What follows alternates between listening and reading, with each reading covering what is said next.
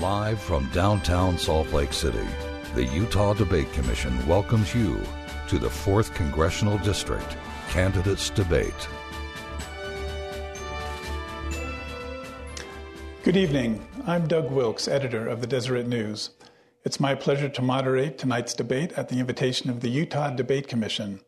This event, held live on October 12th, is part of the Utah Debate Commission's work to educate voters and encourage the civil exchange of ideas. If you're watching or listening live, we encourage your reactions and questions on social media using the hashtag UTDebates and Listen, Learn, Vote. We are live from Salt Lake City, Utah, where we are holding the debate between candidates in Utah's race for the 4th Congressional District. Tonight we will hear from the incumbent, Democratic Congressman Ben McAdams, and his Republican challenger, Mr. Burgess Owens. For the safety of all involved in the debate process, we are adhering to social distancing guidelines, and there is no studio audience. The Utah Debate Commission has established a format that allows each candidate 1 to 2 minutes for their initial reply to a question. I will then direct follow-up responses and questions. Tonight we'll be taking questions from members of the news media, students from Salt Lake Community College, and from members of the viewing audience participating on social media. Prior to the debate, a virtual coin toss determined that Burgess Owens will provide the initial response to the first question. We will alternate who answers first on the remaining questions. So let's get right to it. Mr. Owens, welcome. It's good to see you. Good to see you, Doug. We wanted to let voters see a little bit personal about each of the candidates. So, Mr. Owens, what uniquely qualifies you to represent the 4th Congressional District? Thank you. First of all, I'd like to thank the Utah Debate Commission and those that are listening in. I have a very unique American story. I grew up in the Deep South, Tallahassee, days of segregation in the KKK. At 12 years old, I was marching in front of an all-white movie theater just because I could not go there.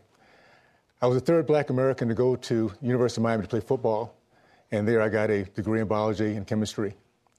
I played football and was Super Bowl champion, and a little bit later, I was a chimney sweep security guard. A little bit later, a corporate executive.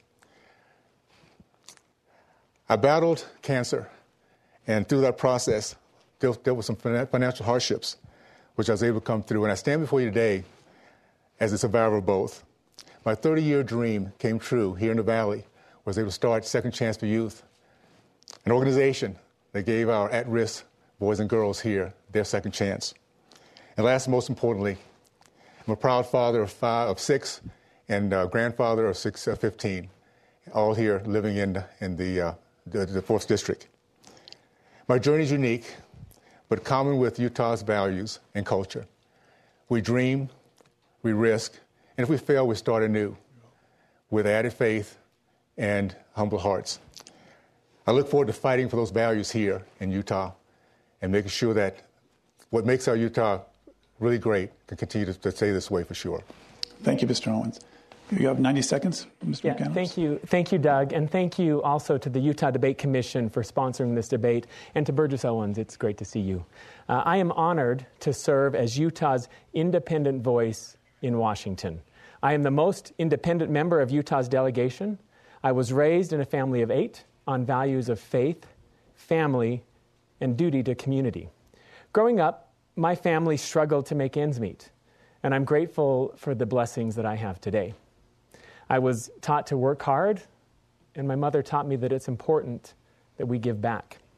I'm proud to receive the first ever award for bipartisanship from the U.S. Chamber of Commerce and their endorsement for my work to build bridges and to find solutions to the challenges that we face as a country.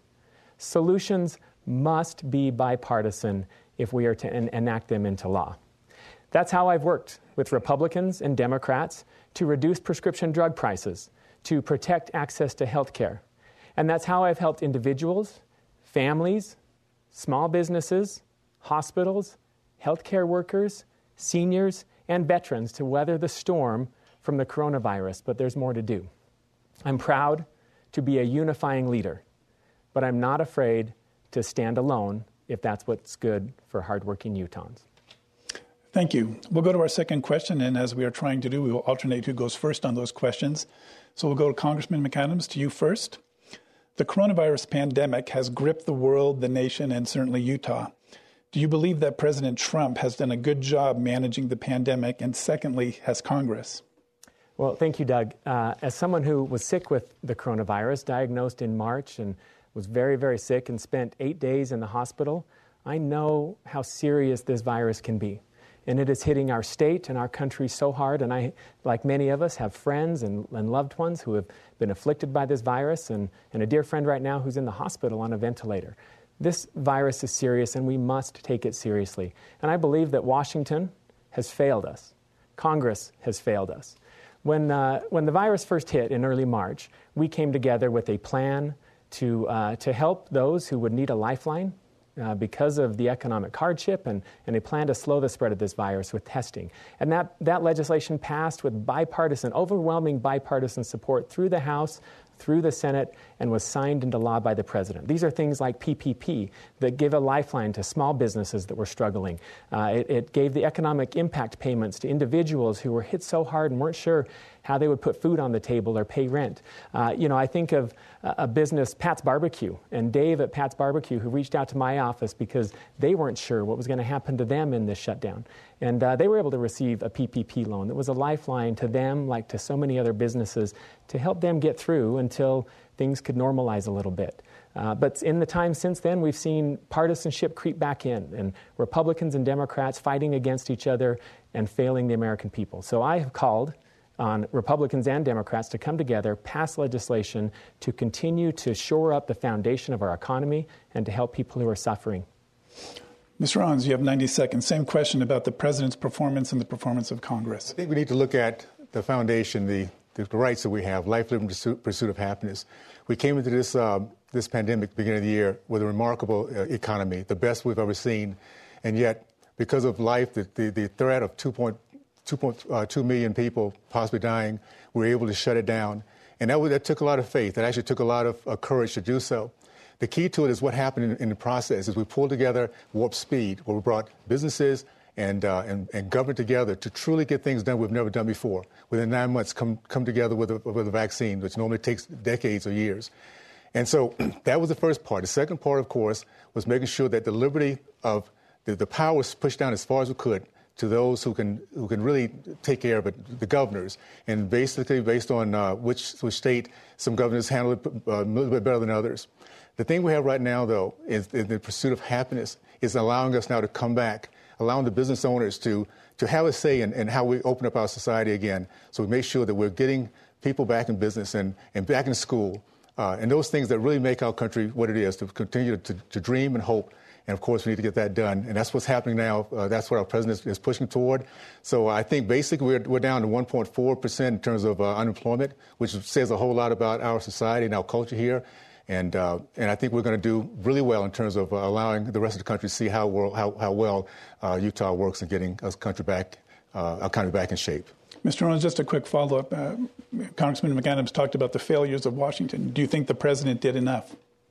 I think what it comes down to is bipartisanship, and we have to make sure we're working together. Right now, we're looking at targeting help for folks who really need it, and not for states, not for blue states that want to get bailed out, but because of the way they have dealt things in the past, they don't deserve that right now. So I think the key is coming together, putting the focus on we the people, those who really do need the help in a targeted way, and we get that done, and we all look at the same end game in a positive way. I think we'll do okay with that. Okay, about a 30-minute rebuttal. He talked about red states versus blue states. Congressman, do you support that? Yeah, well, thank you. I think, first of all, I want to acknowledge that there are a lot of people who are still struggling, and there's a lot of hardship. Unemployment is unacceptably high in Utah. And even for those who are working, they're underemployed. I talked about Dave, who runs Pat's Barbecue, and they're able to open today, but they're nowhere near the profitability that they were just 1 year ago. And so Utah businesses are still struggling. Utah families are still struggling, and that worries me. And I want to make sure that we're doing everything we can to support them. I do want to commend Governor Herbert and his leadership. He has, in my view, admirably so, not made this about partisanship, not about Republicans and Democrats, but about doing the right thing to help to support people here in Utah. And, I think we could look back and say there are things that we would have done differently. But in Utah, we come together. We try to solve our problems, and we don't try to make them partisan. And there's still people who are struggling, and there's still more work to do to support them. Given that the hospitalizations they're starting to get scary levels, do you support a statewide mandate, even with your support of the governor? Yeah, again, I know how serious this virus is. I wear a mask. I'm now giving plasma, donating plasma, and they test my antibodies. I have antibodies that they say should provide some level of protection. They don't know how much, and they encourage me to still wear a mask, and I do wear a mask and do my best to model good behavior, and then also to do my part to slow the virus. And I think that's what's important for everybody in Utah. Let's each and every one of us do our part, take responsibility for our actions, and help do our part to help slow the spread of this virus and protect those who might be vulnerable. Do you support Mr. Owens' statewide mandate? I don't support a statewide mandate. A couple of things. We're now learning so much about this virus. We just came out a report yesterday that WHO says now that a lockdown was a mistake, and we should not do that because of the damage it's doing physically and mentally. So we're learning it continually. I think it comes down to we've done a good job of bringing our society back. It is important for us to take personal responsibility. If you allow businesses to really take the lead on this, business owners want to make sure that people come back. They want to make sure they are coming back to their stores, that they feel safe, that they continue to put their dollars down. If you allow business owners where it's really at the very crux of where we can get our economy back, then I think we can make the right decisions. From what I'm seeing right now, business owners are dealing with masks. Every place I go, they want masks when they come into the place because they want their customers to feel safe. We should do it from that level versus the top-down mandates, which I'm beginning to see. It's not been very, very helpful in some ways. Thank you, Mr. Owens. Let's move on to the stimulus, and this is for you, Congressman, to start. Congress has failed to produce a second stimulus package, as we all know. President Trump's administration proposed a $1.8 trillion measure, which would include a $400 boost in weekly unemployment insurance, $1,200 direct payments for U.S. adults, and $1,000 payments for each child. That was projected by Nancy Pelosi over the weekend, and again today she wasn't ready to go there, even though some Democrats are encouraging her to do that. Democrats have pushed for a $600 increase in weekly unemployment, $1,200 payments for child dependents, and substantially more funding for state and local governments.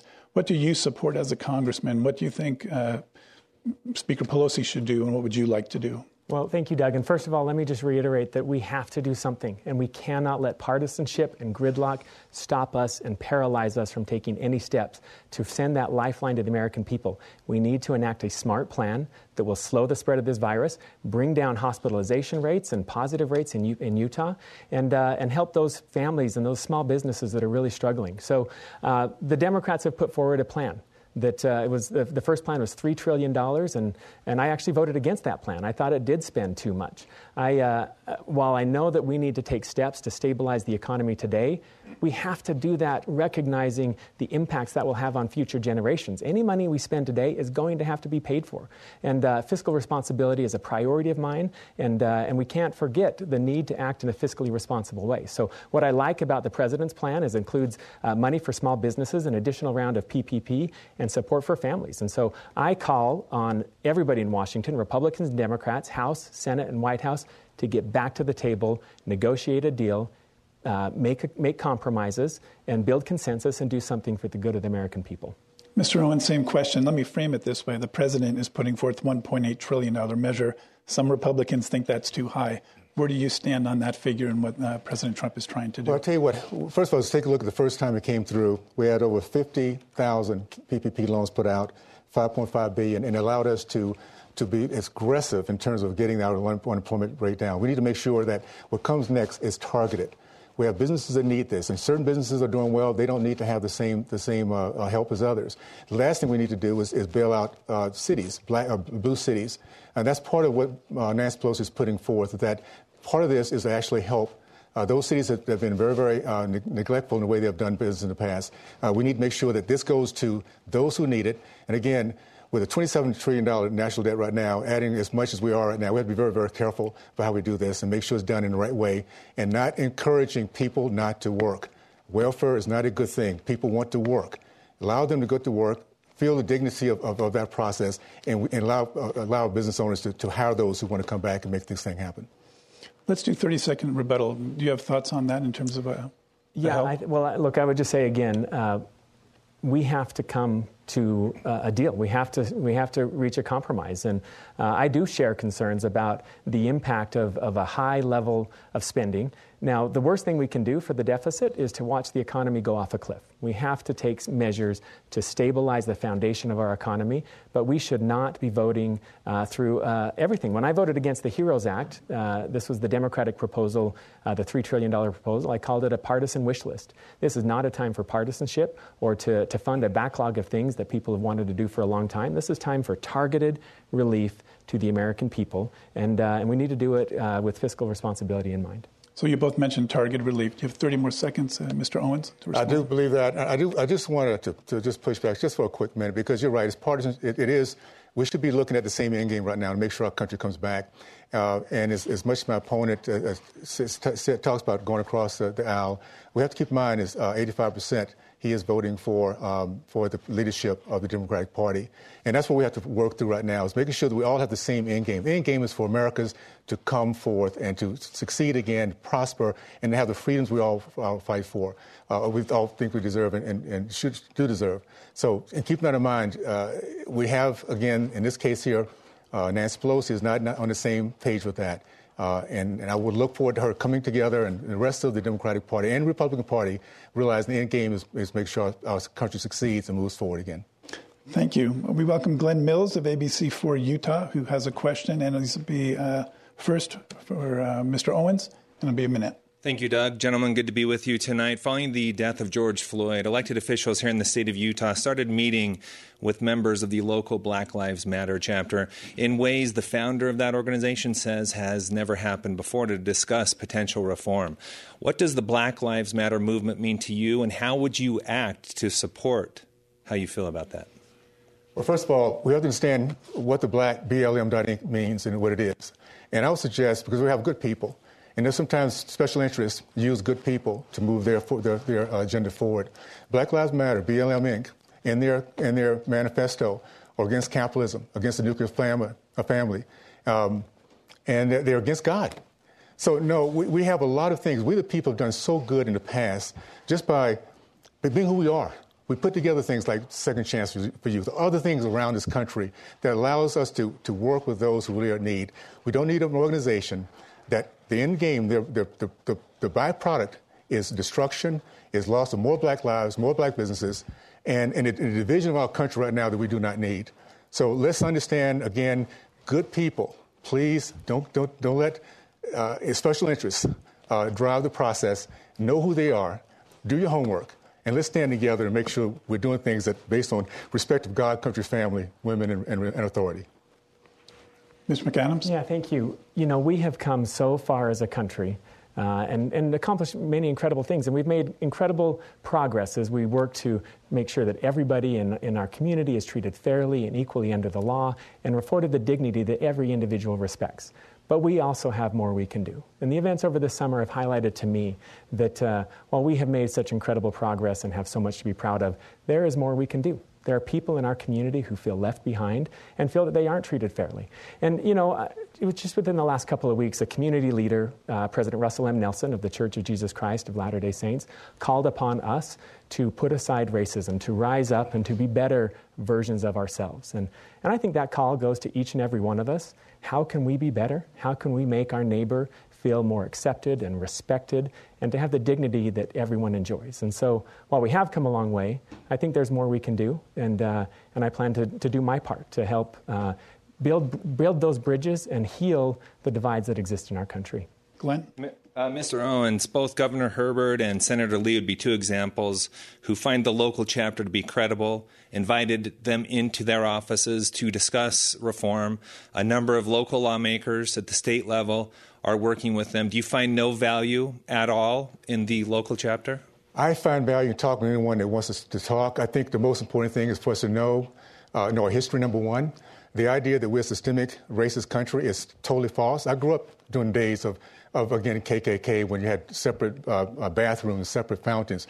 And it came in the NFL when they had no black quarterbacks, no middle linebackers, because there was their white thinking positions. We've come to a point now where our country looks at each other better from inside out than outside in than any other country in the history of mankind. We need to be proud of that. And we need to start off by teaching our history so white Americans do not feel they have to apologize for being white, and black Americans do not feel they have to be angry because they're black. This is a country that's brought so much. We look at the success across our nation now. We have young men making $50 million a year and not willing to stand for our flag because they don't understand, they've not been taught how to respect and appreciate those who came before us. We're not a perfect country, never will be until Christ comes back. But meanwhile, while that happens, let's do the very best we can to appreciate who we are and to appreciate our past and those whose shoulders we stood on, for sure. Thank you. I believe we can recognize the incredible things that's happened in this country, the progress we've made in making everybody feel respected and dignified, whether it's this year celebrating the 100th anniversary of women's suffrage and progress we've made to make sure that every American of any ethnicity feels treated with respect and dignity. But let's also recognize that we have more progress to make. And for me, progress starts with listening. My door is always open, and I hear from people across our community who feel that doors aren't open to them, that they may try as hard as they may try to get ahead, that they're not afforded the same opportunities. And so I look internally, what can I do to contribute to healing the divisions that exist in our country, to bringing us together, and to get to the point that every American feels respected and valued. And I think we have more progress we can make. I want to do 30 more seconds on this. So Mr. Owens said there was no systemic racism. Others refer to that as institutional racism. Do you believe there is institutional racism in America? Well, I think the American people are a great people. And in Utah, I think we are a great people. And I don't think that anybody, let's acknowledge there are some bad apples. And with the murder of George Floyd, there are people who take despicable actions, and we need to call that for what it is. It was a murder, and those people need to be held accountable and held responsible for their actions. But I think we can also recognize that we can do better at making people feel that they have the opportunity that all of us have. And I see I'm out of time, actually, but let me just conclude there. I think we can do better. There are not everybody feels that they have equal access to every opportunity. Mr. Owens, 30 more seconds. I think Utah is a state that can give an example of how it works, how we get past this idea that there's systemic racism. We have a culture in which we send our kids out for 2 years across this country, around the world, and they deal with people from every kind of background. They come back realizing, again, what it means to look at each other from inside out, not outside in. That is our nation. That's been a 50-year history that I can think of growing up in Deep South Tallahassee. It bothers me to think that we have a country in which my parents' generation did such a great job of proving that all you have to do is love your nation, love your God, love each other, and we get better and better as time goes on. Every generation gets better than the next in terms of this process. So let's not take the narrative for those who do not love our country, those who do not love God. And believe it or not, there's a segment out there in ideology that truly does not love the culture we have. If we take from them the direction, then we'll be a divided country. We the people, the most powerful thing that we have is our ability to communicate to each other, talk to each other, care for each other, and that no one does it better than we do. So, no, there's not systemic racism, people. I grew up in that environment. I can tell you, with a family that has the color of the rainbow, my personal family, that's not the case. Let's move on. I feel like we could talk for an hour on that one topic, but we'll move on. Let's switch gears for a minute. We have a video question from one of our Salt Lake Community College students, if we can roll that. Hi, my name is Zach Schaefer. I'm a full-time student and part-time staff employee at Salt Lake Community College. I am also a type 1 diabetic and get insurance because of the Affordable Cares Act. My question is, how could you help me get the life-sustaining medication at affordable prices if the Affordable Care Act were to go away? Thank you. Let me go to Mr. Owens first. You have 2 minutes. Okay. First of all, let's not let fear drive us, my friends. Pre-existing conditions off the table. The Republican senators passed a law that made sure it was part of it. Just 2 weeks ago, President Trump made sure he did an executive order that would be part of a policy. Both sides of the aisle agree that that's a good part of the Obamacare Act. So do not let those who say we're trying to take that away. It's not an issue. So yes, we'll have other things. The other things we're looking at, things like transparency. How about portability? Where whether you're working at a particular job or not, it is your income, your insurance instead of theirs. You can take it with you. These are the kind of conversations we need to have, and it comes by thinking outside the box, not thinking that all we have to do is stick with the process that's been in the past. We get that done, and we can come up with some solutions that will be very, very good for everyone, in particular this particular area of health care. Congressman. Well, thank you, Doug. And this is something that weighs on my mind quite heavily because my sister is a type 1 diabetic. She was diagnosed at the age of 4 when she went into a coma. And we know as a family the challenges that she's now older, and she may not like that word, but she's older. She has 2 kids, and she's doing well. But throughout my entire childhood, we were a family that was struggling to make ends meet, and expensive medication was one of the things that impacted our family budget. And the price of insulin has only increased since then. And I, as a member of Congress, have met with parents of diabetics, and I hear their stories about rationing insulin and trying to make it stretch it throughout the end of the month to get by, and you just can't ration insulin. And so I know how much the price of insulin is affecting these families, and it's affecting their health, and sadly people have died because they have attempted to ration insulin because they can't afford it.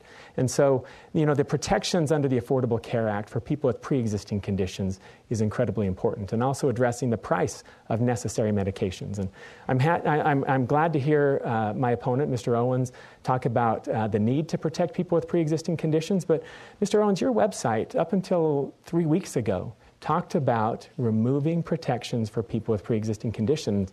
And that's troubling to me because I know a lot of people who rely on those protections for their life-sustaining medicine. I think of Camille, who's a mother of a son with a pre-existing condition, and she worries every day that they're going to be able to have access to the medication that keeps her son alive. And I was concerned to see that on your website. I know that you've updated it after we started talking about the need to protect people with pre-existing conditions. But simply saying that you want to protect people with pre-existing conditions is not going to protect them. We have to keep the protections in place right now. And I'd be curious what your plan is to protect those people, because simply saying it isn't going to do it. Mr. Owens, 45 seconds, your response? Well, if I had seen that on my website, I would have been concerned too. It never said that, my friends. I'm a cancer survivor. I understand what pre-existing conditions all about. And at the end of the day, we have right now already in place an executive order by the President Trump. And the Congress has passed laws that said this will be protected. So to bring this up as an issue is using fear. And I'll be honest with you. We have senior citizens out there. They've paid the price. They've done what they have to do. They're now in a vulnerable position. They have, again, people with issues like health care that are at vulnerable positions. Let's not use fear as a way to get votes. I've seen it happen in my race, my community, for way too long. At the end of the day, pre-existing condition is not an issue. All you have to do is look at what's been passed by both sides of the aisle, and that's been taken off. So for my opponent to bring this up, it's kind of typical of, again, what I've seen so many years, and that is throwing stuff out there that actually is not true, and to change the topic. So we're going to continue moving forward. What we're doing right now, by the way, taking out, okay. Your response, 45 Yeah, thank you. seconds. And Mr. Owens, people are afraid. I talked about Mindy and I talked about Camille. They are afraid that they won't have access to health care if protections for people with pre-existing conditions are repealed. And again, it is true. And we can tweet out. But on September 22nd, your website changed from saying we must repeal protections for people with pre-existing conditions. Your website changed. And so I think justifiably so, people are afraid. They're worried that they might lose life-sustaining access to medication. And I think this is real, and this is an important issue for us to debate. How are we going to protect people with pre-existing conditions? Because simply saying it isn't going to protect them. Mr. Owens, 30 seconds. What we had on the site was we will appeal Obamacare. We will now reform Obamacare, since we have had the switches and the tweaking, nowhere on my website has that come up. And this is what I want to make sure everybody understands. It's time for us to really hold our representatives accountable. All we ask of them is two things, is be honest and to keep your word. That's basically it. And for us to be having a conversation with pre-existing conditions or bombs going off in lower Utah, or things that are made up, manufactured, because what the Democratic Party does, in this case here, unfortunately, we're using D.C. tactics, and fear should never be a way that we go after our solutions. Let's make sure we get it done. Thank you. Final response. Yeah, thank you. I would just say, it was in black and white on the website. We saw it. I was concerned by it. Many people were concerned by it because they know how important this medication is. And so, Mr. Owens, what's true is true. And this was the position statement on your website that the Affordable Care Act must be repealed, which includes, and that includes these protections for people with pre-existing conditions. Now, your website changed on September 22nd, but I don't think you can sit here today and say that up is down and down is up. This is true, and this is a policy difference between us that I think it's important for people to understand, especially people who are afraid that they might lose access to life-saving medication. Thank you. I appreciate the back and forth. Can I just say? Move on. We'll come back. Okay. Let me. Everybody can take a drink of water. We are nearing the midpoint of our time tonight, and I think it's going well. We appreciate the honesty of the candidates. I welcome you once again to this live debate between the candidates for Utah's 4th Congressional District. And as a reminder, use the hashtags UTDebates and listen, learn, vote. Now let's return to our debate. I want to talk a little bit about some of the words. We talk about the websites. We talk about words mattering. We've talked about Black Lives Matter. But if I can start with you, Mr. Owens. You talked to Maria Baratomo on Fox News and said the Democratic Party is led by narcissists and sociopaths. Your quote, and it was last month in September, you said, "I truly believe this, Maria, that the Democratic Party, what really draws the type of people, I'm talking about leadership, they draw narcissists and sociopaths. These are people who have no empathy for anyone else. They love misery." Do you really believe your opponent, who's part of that party, is a sociopath or narcissist? I was very clear. There is a leadership part of the Democratic Party that's been very consistent. And when I talk about the misery that's been used as a political strategy, I've seen it for decades. You see in the black communities where you have murder going crazy, you have 75% of the black boys in the state of California cannot pass standard reading and writing tests. 13 schools in Baltimore has 0 proficiency in math. So when I talk about a heartless ideology, there's an ideology out there that we have to face the facts. Our Judeo-Christian values was giving us the great country we are. There's another side of that picture that hates every part of that, and they use misery as a political tool, and I've seen it in my community in particular. By the way, Burgess for Utah /facts. I think it's important for those of you who see, we might not agree on policies, but let's just make sure that we really understand what truth is and where it is. And so please go there, because we don't have the $10 million that the Pelosi has been able to put into this campaign to go against every single falsehood. So what we're doing very, very simply, we put it in one location, Burgess for Utah /facts, and check facts out yourself, and you'll see based on that whether I'm being honest or not. Can I ask if you stand by that statement or not? Yes, I do. Okay. I do. Congressman? Well, thank you, Doug. And I think those words are troubling in a time where America finds ourselves as divided as I've ever seen us. And I think a lot of people are like me. We are exhausted of the controversy and the division, and we want to come together. And in the middle of this pandemic, with the hardship that so many Utah families are feeling, now it is important more than ever to stop the name-calling and stop the finger-pointing and come together. When I was elected to Congress just over a year and a half ago, one of the first things I did was join a group called the Problem Solvers Caucus. This is a group made up of Republicans and Democrats. In fact, to join, you have to join 2 by 2, a Republican and a Democrat. And we meet on a frequent basis to talk about legislation and talk about how we can break the gridlock and how we can come together to solve our country's challenges. And, I'll tell you one thing I've learned through that is that there are good people in both political parties, and there are good ideas in both political parties. And I think the more we listen and talk to each other, the more we can come together to address our challenges like this pandemic, like jobs in the economy, and addressing improving access for so many Utahns who really need it. Let me give you a 30-second response, and then back to Congressman McAdams. Then I have a different question that maybe turn the tenor. I have always believed, and I've been very proud of the fact that we have friends on both sides of the aisle. I have independent friends, friends that are apolitical. And today, as long as we have the same end game, we the people do best when we communicate and we talk. We also have to understand that there's truly an enemy at our door, and this is where Americans have to recognize. There are people who really hate our nation, hate our culture. It doesn't have to just be outside of our country. It could be inside our country. When you have folks that are truly trying to take away our rights to life, liberty, and pursuit of happiness, there's an ideology that is totally against what the rest of us are for.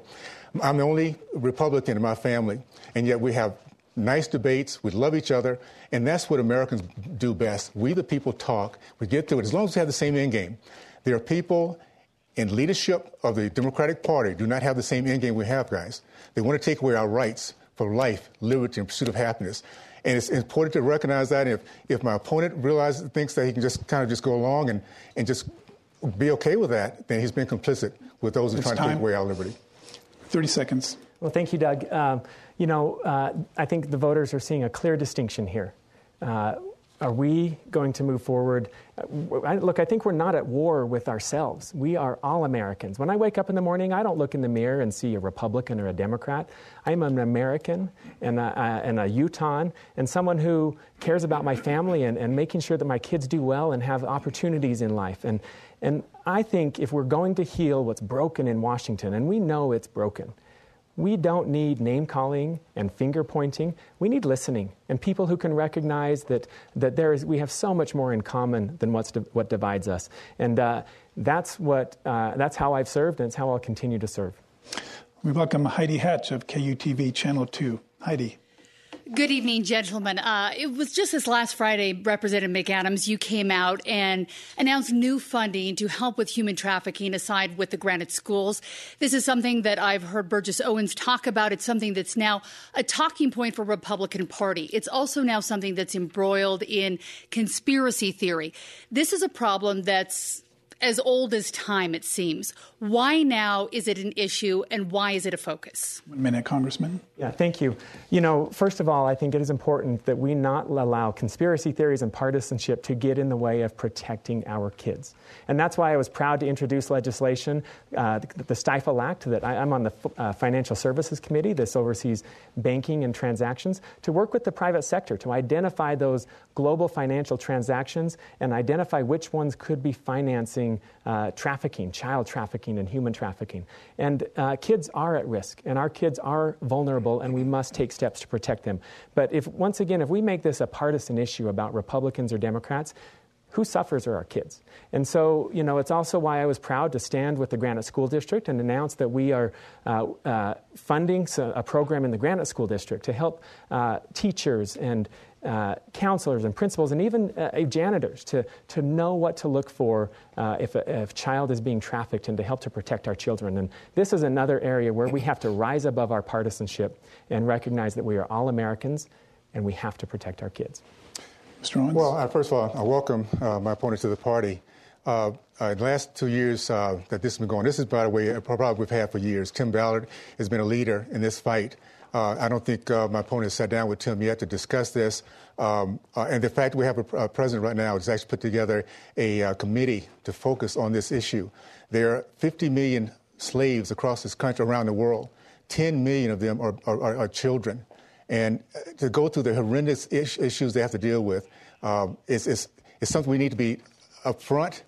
We cannot continue to, just because we talk about that, push a conspiracy into it. So far, whether it be Tim Tebow, Tim Ballard, anyone talks about it, all of a sudden there's a conspiracy behind it. And at the end of the day, my friends, we need to make sure that we're protecting our children.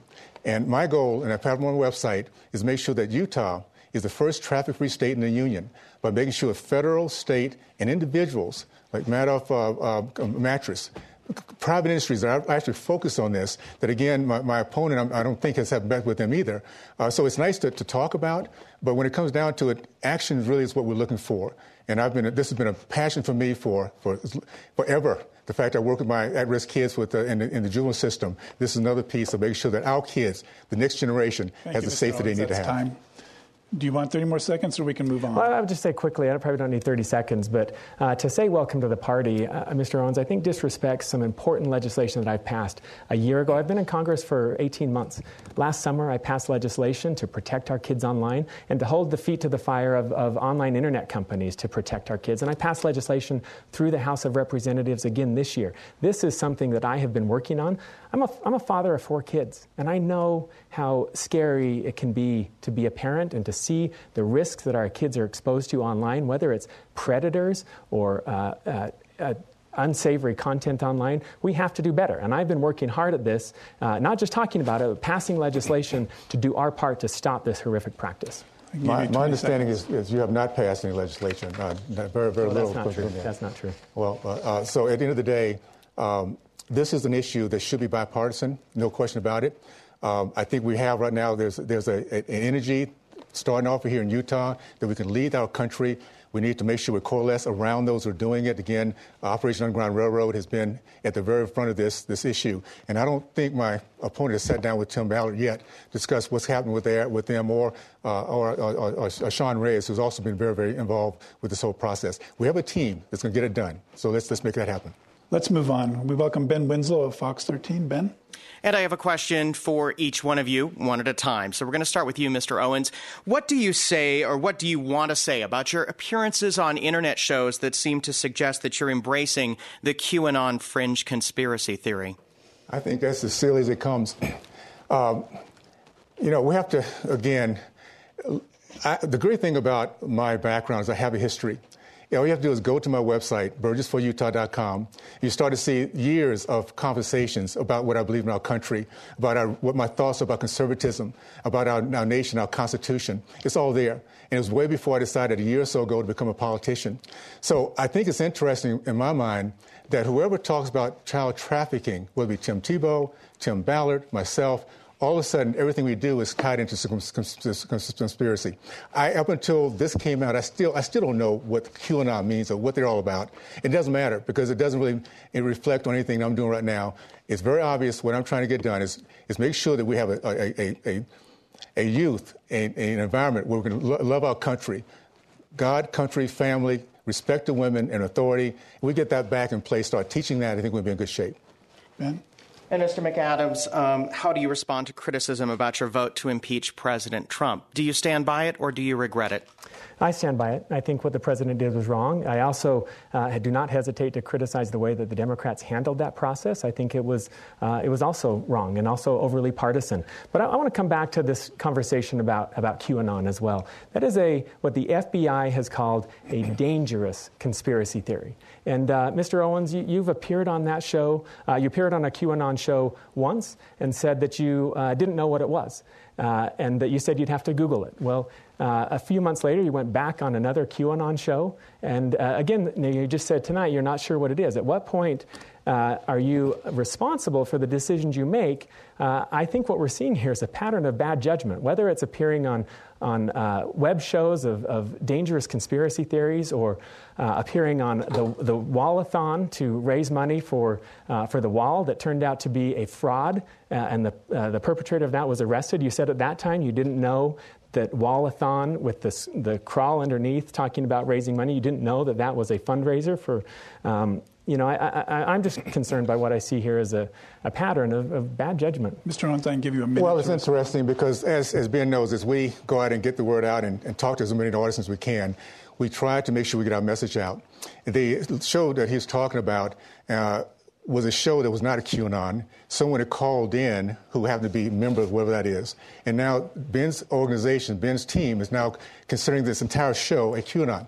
Let's get to the issues. Let's get to the facts of what needs to happen. What's happening for District 4 is what we need to be talking about right now. Not all this other peripheral stuff. We have a candidate here that's 85% has voted for Nancy Pelosi, which means 84% against District 4. When we go vote for impeachment of the president, at a time when our country had the lowest unemployment in the history of mankind, lowest unemployment in the history of our country for blacks, Hispanics, Asian women, and black unemployment going up to skyrocket heights. At that same time, they're impeaching a president that's giving us that. And it was, again, we realize there's nothing to it. Then we realize he's not voting for the district. He's voting for the Pelosi plan. Do I owe you some time? No, good thing. We're good to go. Okay. We welcome Lad Egan of KSL5. Lad, well. Gentlemen, good evening. My question is, this district covers both rural and urban areas and kind of in between areas that have experienced a lot of growth. So after speaking with residents, what do you believe is the most important issue facing Utahns in the 4th Congressional District? And let's go to Congressman McAdams for 1 minute. Well, thank you, Lad. Good to see you. Look, I think right now what we are facing is an uptick in COVID-19 cases and illness, and we're seeing that really hit our economy. So many Utah families are struggling right now, and we have to do better. We have to have a plan to get this virus under control, to slow the spread of this virus, and then to help those families that are really struggling. And for me, this isn't about Republicans or Democrats. I am Utah's most independent member of Congress, and don't hesitate to vote against my own party, as I did with the HEROES Act, the Pelosi's bill that spent too much, and working with Republicans in the Problem Solvers Caucus to find a plan that we can come together on to move forward, to throw that life preserver to Utah families that are struggling so much right now. And this is not a time for name-calling and finger-pointing. This is a time to recognize that we're all Americans. The virus doesn't care if we are Republican or Democrat. We've got to rally together and come together to stop the harm that's being done and the hardship that's being felt by so many. Can you repeat the question for Mr. Owens? Yes, Mr. Owens. So talking to residents in the 4th Congressional District, what do you believe is the most important issue? As we get further south, it's about land grab. It's about government presidents being able to put executive orders together for monuments in which they just take over land, and it has nothing to do with what we the people are thinking about and what we like to do with that. The taxes, of course. We have 277,000 business owners here in this state. 93% are small business owners. We need to make sure that we continue to allow them to hold on to their money, not be taxed out of the success they're having, and allow them to open up again their business the way we should. That is where we get the big, not only compassion, but understanding and wisdom in terms of how we get this thing done with. I would just say about the problem solvers that my opponent keeps mentioning. It's interesting to go to D.C. and have this nice moment, but then to come back to District 4, and we see some of the most negative ads I've ever seen. And many of them, again, the false ads. Go to Burgess for Utah /facts. So I think we should look at not only going to D.C. and having this come beyond moment, but coming back and actually doing it. Let's show the action, not just talk, but let's have the action to show we can bring ourselves together, talk across the aisle in a way that's true bipartisan, and make sure we're moving our country forward. Let me do one follow on those super PAC ads. Both super PACs have come in for both the Democratic Party and the Republican Party, and they're attack ads hitting each of you. How do you respond to that? Do you support the ads that you're seeing on the airwaves? Look, I wish that we could keep the outside money and the outside groups out of Utah and let Utahns decide. Let each of us as candidates take our message to Utah voters and let them decide. But let me tell you, I think some of the things that are raised in those ads are concerning. Mr. Owens has made some personal decisions in his past relating to his personal finances, relating to some of the policies that he supports, like privatizing Social Security, that the AARP, one of the most trusted organizations for seniors, says would amount to a cut to their Social Security benefits. His record opposing protections for people with pre-existing conditions, and his support for nuclear weapons testing in Utah. All of those things are troubling, and I think it's something that is a factor for the voters to take into account and decide as they decide who they're going to vote for in this race. Mr. Owens, comments on what he said? I think go to Burgess for Utah /facts. Again, when you have so much coming with $10 million from Pelosi PAC throwing at, and then, of course, my opponent's jumping on top of that, it's tough we had to take an entire day just putting together a fact sheet. So go there and see that. What I suggest is very simple this. We have to decide as we move this process forward about really if in case we have an honest discussion about policies or spend the time tagging each other with falsehoods. So I have policies. My policies very simply are based on 4 basic tenets. It's really easy to understand. It's about education, it's faith, it's free market, and there's a family unit. Those four tenets will make sure that anybody, no matter where they come in and when they come to this country, can actually experience the American dream. And we've done it best here in Utah. I have a question with needing a 5-second answer from each of you. Congressman, do you support campaign finance reform that would make the candidate accountable for the super PAC? I do support campaign finance reform, and I especially would support limiting the amount of outside money and dark money that can come into a race. Mr. Owens, same question. I'm brand new at this whole thing of policies. I mean, as a politician, I'd like to know more what that looks like, and making sure that freedom of speech is all part of that process. Thank you. Let's move to another question from one of our students. This deals with climate change. Hello, my name is Austin Fashionpar, and I'm a student here at Salt Lake Community College. With the increase of forest fires and decreases in our state's famous snowpack, Utah is already seeing the effects of climate change. What policies will you support to curb the effects of climate change moving forward? Thank you. I can only give you 1 minute. Just know that the United States leads the entire world in terms of reduction of CO2 gas and all the other climate change issues that we're dealing with. What we have to do is allow the free market. The reason why we're doing so well in terms of bringing these issues down and attracting, make sure our water is clean, our air is clean, is because we have the free market and process and part of it. The worst polluters in the world are China and India, where we have the free market is not as big of a part of what they're doing. So I would suggest this. Let's put together a warp speed commission. We've shown how it does. We have a prototype. We can see exactly how it looks like to have a virus that normally takes a vaccine that normally takes decades or years to get to. We're doing it in 9 months. How about we do the same thing with things like climate change, healthcare? We can pull together free market and let them take the lead and allow the government to support it instead of vice versa. And we get a lot of these things taken care of a lot easier and earlier than we have in the past. Mr. McAdams. Thank you. I said at the beginning that in order for laws to be enacted, they have to be bipartisan, and that is the reality. And that's where my work with the Problem Solvers Caucus, Republicans and Democrats talking, listening to each other, and developing policies matters. And so I teamed up with one of my fellow Problem Solvers members, a Republican from Ohio, and we've sponsored legislation to advance solar energy, to look at air quality and pollution that's affecting us here in Utah. The solutions to climate change are going to take all of us, Republicans and Democrats, coming together to recognize the magnitude of this problem, and then also work with the private sector to harness the ingenuity and entrepreneurship from the private sector. You know, we did this earlier this summer, came together, Republicans and Democrats, together with the president, and the president signed the Great American Outdoors Act that I was proud to vote for. This protects lands for hiking and camping and lands that my family enjoys as we get out and recreate and hike, and that I grew up recreating on as a scout. And so we can do this. We have to do this. It's important. Gentlemen, thank you. There's much more we could discuss, but we have reached the end of our allotted time for questions. We will now move to 1-minute closing statements. Prior to airtime, it was determined that Burgess Owens would have the first 1-minute opportunity. Mr. Owens, your minute. Thank you again to Utah Debate Commission and those listening. We're fighting for the heart and soul of our nation. We're seeing it played out across our country. Never-ending stories of riots and destruction. With all this turmoil, America still is the greatest country in the history of mankind.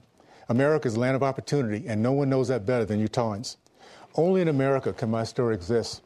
Only in America can, through education, faith, hard work, and family, can we overcome all obstacles. Only in America, through these same values, can a future representative or president come from programs like Second Chance for Youth.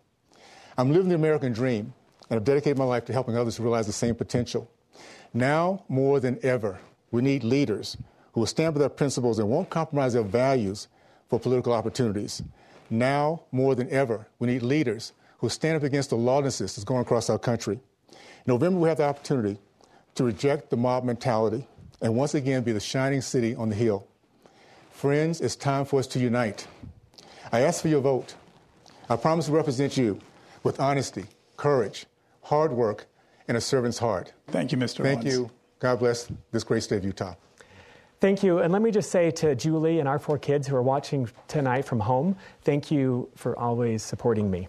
Our country is hurting. Our state is hurting. And we won't get better economically until we act individually responsible to get this virus under control. The divisiveness and gridlock in Washington won't get better until we put people ahead of party. We need to stop the name-calling and stop attacking the motives of each other and find shared values and common ground. I work hard to represent everyone. Some people think I'm not liberal enough. Other people think I'm not conservative enough. You may not always agree with every decision I make, but you know my heart's in the right place. I listen. I work to bring people together, and I work to find solutions. I'm independent, and I try to do what's best for Utah, even if it's not always popular, like my work to stop a congressional pay raise that was proposed by Republicans and Democrats, to require a balanced budget, or to stop the Trump's plan to resume nuclear weapons testing. I work across party lines to get things done and help people, and I would be honored to continue to represent you in Congress. Thank you both. My thanks to Congressman Ben McAdams and to Mr. Burgess Owens for their time this evening. Special appreciation to those who asked questions, including our panelists and students. And I'd like to offer a particular thanks to Karen Hale and Wayne Niederhauser, who co-chairs of the Utah Debate Commission, and Executive Director Nina Sliding. We also need to recognize our media partners for organizing and providing airtime for this debate. And the Commission also would like to thank our generous sponsors, the Larry H. and Gail Miller Family Foundation and George and Dolores Dory Eccles Foundation. I'd like to remind you that the next debate is October 15th at 6 o'clock, featuring candidates for the 3rd Congressional District. Remember to mail in or cast your ballot on or before November 3rd. In Salt Lake City, I'm Doug Wilkes. Good night.